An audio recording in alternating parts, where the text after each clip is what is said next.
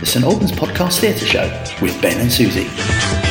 Hello and welcome to another short, sharp edition of the Theatre Show with Ben and Susie. It's just got me presenting it this week, but you will hear Susie's voice in a little bit. As we mentioned on the last podcast, we're going on a little bit of a hiatus while the theatre scene in St Albans does. But do remember that there are still a couple of things going on. So Much Ado, which I told you about a couple of podcasts previous, is coming back to In on the Park. So that will be on the 1st and 2nd of August at 7 p.m. And there will be another show on in Tring on the 4th of August. Also coming up is Twelfth Night, which will be on towards the end of August, put on by Black Box Productions. And also, if there's anything else that you would like us to do the quickest of reviews or get back to it at the start of September, please do let us know, and me and Susie will pop down and see what you've got put on. But without further ado, I hope you enjoy the rest of this relatively short episode. It is the final night down at the Roman Theatre. I am here to watch Macbeth, and with me I have allowed Danny Smith off of the main podcast to join me. Danny, are you excited? No comment. No, yeah, I'm looking forward to this. I heard a lot of people talk about this production back in was it October time when it was on at the Maltings? Yeah. And you know, they said at the time, David Widdowson, our theatre correspondent on the main podcast, was saying how the plan was to then transfer it to the outdoor theatre, and I didn't get a chance to see it back then. So yeah, I'm really looking forward to it tonight. I did go see it. I took myself on a date to watch it back in November, in the days before the podcast. Can you believe that? Yeah, there was a time. There was a time, and I thoroughly enjoyed it. I thought it was fascinating the way they staged it. I can see they've got the exact same staging here. It's in the round with their 3 platforms, so I'm very excited to see how it translates. Let's check in after.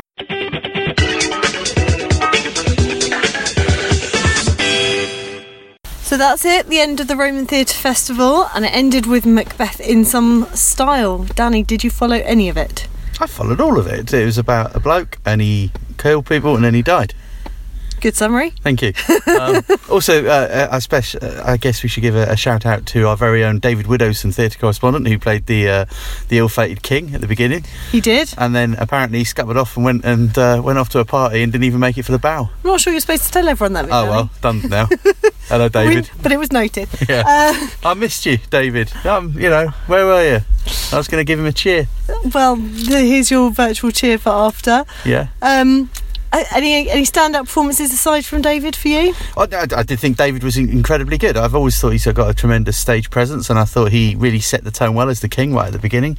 I thought all the performances were good.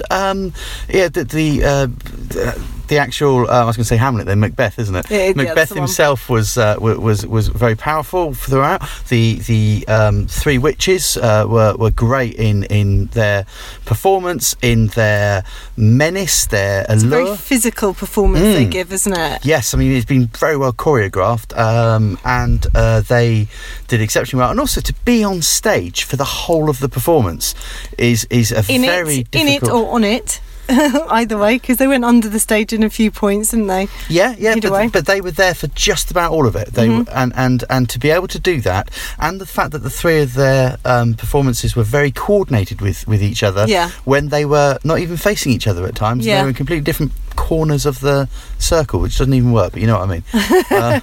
But they did exceptionally well. I thought Lady Macbeth was particularly good as well. Yeah, played by Jane Withers. Okay, yeah, she did a great job with that, and I thought Macduff was quite compelling. Do you know what? And I'm not sure if you say this or not on your podcast, but I'm going to say it anyway. I wasn't convinced by him to begin with, and he really grew on me. His performance was very understated, and I mean that as a compliment. He played it very coolly, and yet you could see particularly the bit where he finds out the fate of his family, that the emotion in it, I was completely captivated by his performance at that point, and it wasn't that his performance improved, it was that I appreciated it more as it went on. I think it was always of a good standard. It's just it grew on me as it went along. You understood what he was where he was coming from through it. Yes, and by the end of it I found him completely compelling as well. Another thing I thought was really stand out was the use of sound. I thought that they used sound, and the music that they used was to great effect. But even things like the rhythmic breathing of the three witches, where they really amplified their breathing, and they put an effect, just a very simple sort of echoey effect on their voices at certain points. But it worked so well and added to that kind of mystique and the menace of it all. I think that's it, where they had the witches playing, not only the witches, but a lot of what you might call the sort of the bit parts that come with the performance. Yes, so I haven't seen it before. So were they playing parts that traditionally might have been played by other people? Other people, yeah. Right, well then that was done beautifully, and a great decision then by the director to do it in that sort of way. So hats off to him. So in the sort of the kind of culmination scene where you've got Macbeth kind of talking to the doctor, talking to an army sergeant, talking to a messenger boy, played those all the witches walking around in slow motion at one point, which was really effective.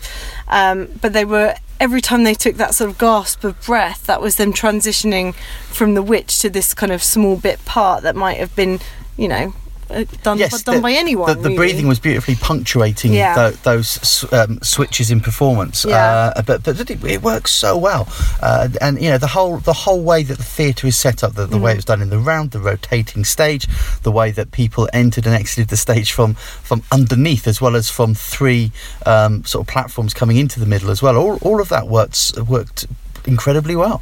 I enjoyed the sort of, so being in the Roman amphitheatre, as people were approaching the stage, they had this sort of gravelly crunch underfoot as they were kind of storming in and out of the stage, and it gave it sort of a bit of an air of gravitas of, because so much of it is in that combative situation, and it really felt like that was kind of giving it something. I think you have to credit the Romans from thousands of years ago. I do, who they really thought this through when it comes to Macbeth. Yeah, because if they didn't want a gravelly footstep, they'd have been out of luck. They're really, really in trouble. So they had no choice of that. But yeah, once again, an incredible production, I think, from OVO, who know no other way. Everything they do, and everything I've seen them do in that setting, they use everything to its advantage. I think for me, one of the kind of highlight points of it was towards the end, where you've got, I'd heard talk, we talked about it on the podcast before, where they were recruiting for an army for this, and I was expecting an epic 500 strong army, but what we got was a really kind of, there must have been about 10-15 people. Was it that many? They kind of half encircled us, didn't they? Up on the banks. And that was really, your whole attention the whole time was focused on this circular stage until this point where you've got a sort of a juxtaposition between the king on stage trying to find out what's going on, and then this encircling army with their flaming torches yelling their instructions. And I thought that was a really smart use of the space, really powerful piece that they did. Yeah. How do you feel, Susie? Because you saw it when it was on in the Maltings Theatre in October. What did they carry over, and what was different? One of the things is that it was all very dark. It was all black, and they were dressed all in black, and it was a very kind of atmospheric piece. And when we started tonight, actually, we thought it was an 8 o'clock kickoff first of all, and realised it was 8:30. And realised that was very much to kind of make the most of the dark in the natural outside space. Yes, playing it in broad daylight might have it wouldn't have been quite as eerie. No. But they used that incredibly well. But actually, the natural darkening did work really well. So that was great. The witches being on stage all the time, the 3 poles that they had to work with. One of the things they had in the Maltings was the crown. In the very beginning, when the witches are talking about this, basically explaining what was going to happen, that there was going to be a fight over the king, the crown kind of hovered in a way suspended above the stage, and this time one of the witches was holding the crown aloft, and that was quite a sort of, when she held it up, I thought, I don't remember. I thought, I remember now, it was done. So there were obviously different tweaks they had to make for the setting, but all in all, I thought it was really fantastic and really interesting to see it done in sort of the same way, but in 2 different spaces. And a fitting ending to the 3 weeks of the Theatre Festival? Absolutely. What a cracking finale. I hope they're all really pleased. I know there's a number of different theatre companies that were involved in all the performances. Yes, it wasn't just OVO, was it? No, so many. And actually, one shout out as well to Jack, who I saw play a role in, sorry Jack, I forget the role, because you played a few different roles in Around the World in 80 Days, but was one of the King's sons tonight in Macbeth, and the range I just saw in his, and Liz just told me, Liz Widdowson, who's well, David Widdowson's the chair of Over, but Liz runs it. Liz runs the show. Liz runs it. She pulls his strings. We all know that. She told me that he's only 15, and I've just seen a huge range of skill in just those 2 performances that I've caught over this 3 weeks, and so many actors, actresses, people behind the scenes have put in so much work over the last 3 weeks. Really, really well done. Okay, so I guess it's safe to say you enjoyed it then. I enjoyed it. And you and Ben have been waxing lyrical about all this on your podcast? We have a little bit, yeah. So. Okay, I wouldn't have a clue. I don't listen to that rubbish, but well done. Thanks, Danny. That's all right. You're not coming back. Thanks, everyone. There you go. You heard Danny and Susie, and now let's hear what the audience thought. I'm Emily. I thought it was a really good production. They just empathised with the characters really well. It felt like it was real. I'm William, and I thought it was really good, and I thought the acting was really good, and like he said, it looked real. Leslie, and it was brilliant production, and the witches were fantastic, and it was a sound production. It's slightly warmer than the coldest performance I've ever seen. It was lovely. Thank you very much indeed.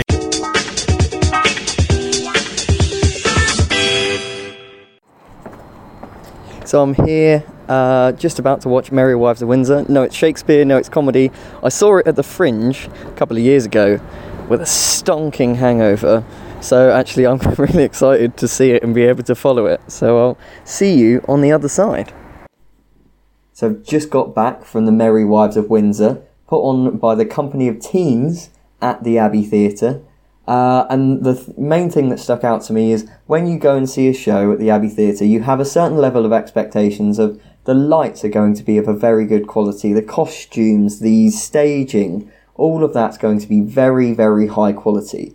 What I think was an extra dimension that you get watching a very young performance, these were very young actors, all teenage age. I think Company of Teens is between 13 and 19 perhaps, is that you could see these young actors growing into their role. They were lifted by the support that was around them, by the level of quality from backstage and in the technical department. So I think that is really the thing that stuck out to me. It was watching this raw talent grow, so that by the time you got to the end of the play, the last scene, the character that you thought was perhaps a little bit nervous, suddenly they were growing into their role. Now, when you do a production with kids, I think that you do have to make a certain level of sacrifices, and so the story has been somewhat simplified. There are scenes that are taken out by Philip Reardon, who abridged Merry Wives from its original Shakespeare. And I think that actually what they did with that was turn all of the characters into very, very strong two-dimensional characters, which made it a lot simpler for the audience to follow. You could tell from the costume and the way that the characters were acting that they were very interested in only one thing. And I think that worked quite well, because then if you know really, really clearly the motivations of each character in each scene, you can start to find the laughs. So I think that actually thinking about how people put on kids' shows, I think that is a really useful technique of stripping things back to allow the actors to add their inputs and their energy into the role, rather than overcomplicating with too many different aspects that people have to think about and then losing a bit of the meaning. I thought that was actually quite an effective technique. At the end, I've got to say, there was some music in Shakespeare, and I didn't hate it. And so that is a really big thing of, I know that I've said this before, when you do Shakespeare and music, sometimes it can be awful. Whereas this time, it was a nice way to end a show, and all of the actors seemed to love it. So I'm just proud. I'm proud of all the kids that I saw on stage, and I'm proud of how I saw them grow throughout the performance. Well, there we go. Told you it was going to be a short and sharp one. All that's left for me to say is thanks to the Hearts Advertiser for their continuing support. Well done to all of the shows that we've reviewed over this first season of the St Albans podcast. And if you've got anything that you'd like to say to us, if you would like us to feature your show on the podcast, then do get in touch at theatreshow@stalbanspodcast.com. Or you can get in touch with Susie or I at susie@stalbanspodcast.com and Ben at stalbanspodcast.com. And we will see you for the next season of the Theatre Show with Ben and Susie. Bye. The Theatre Show with Ben and Susie, produced in association with the St Albans Podcast. For more St Albans podcasts, check out stalbanspodcast.com for full details on all the podcasts available and how to subscribe. To get in touch with the Theatre Show, email theatreshow@stalbanspodcast.com. The St Albans Podcast Theatre Show, out every fortnight on Thursdays.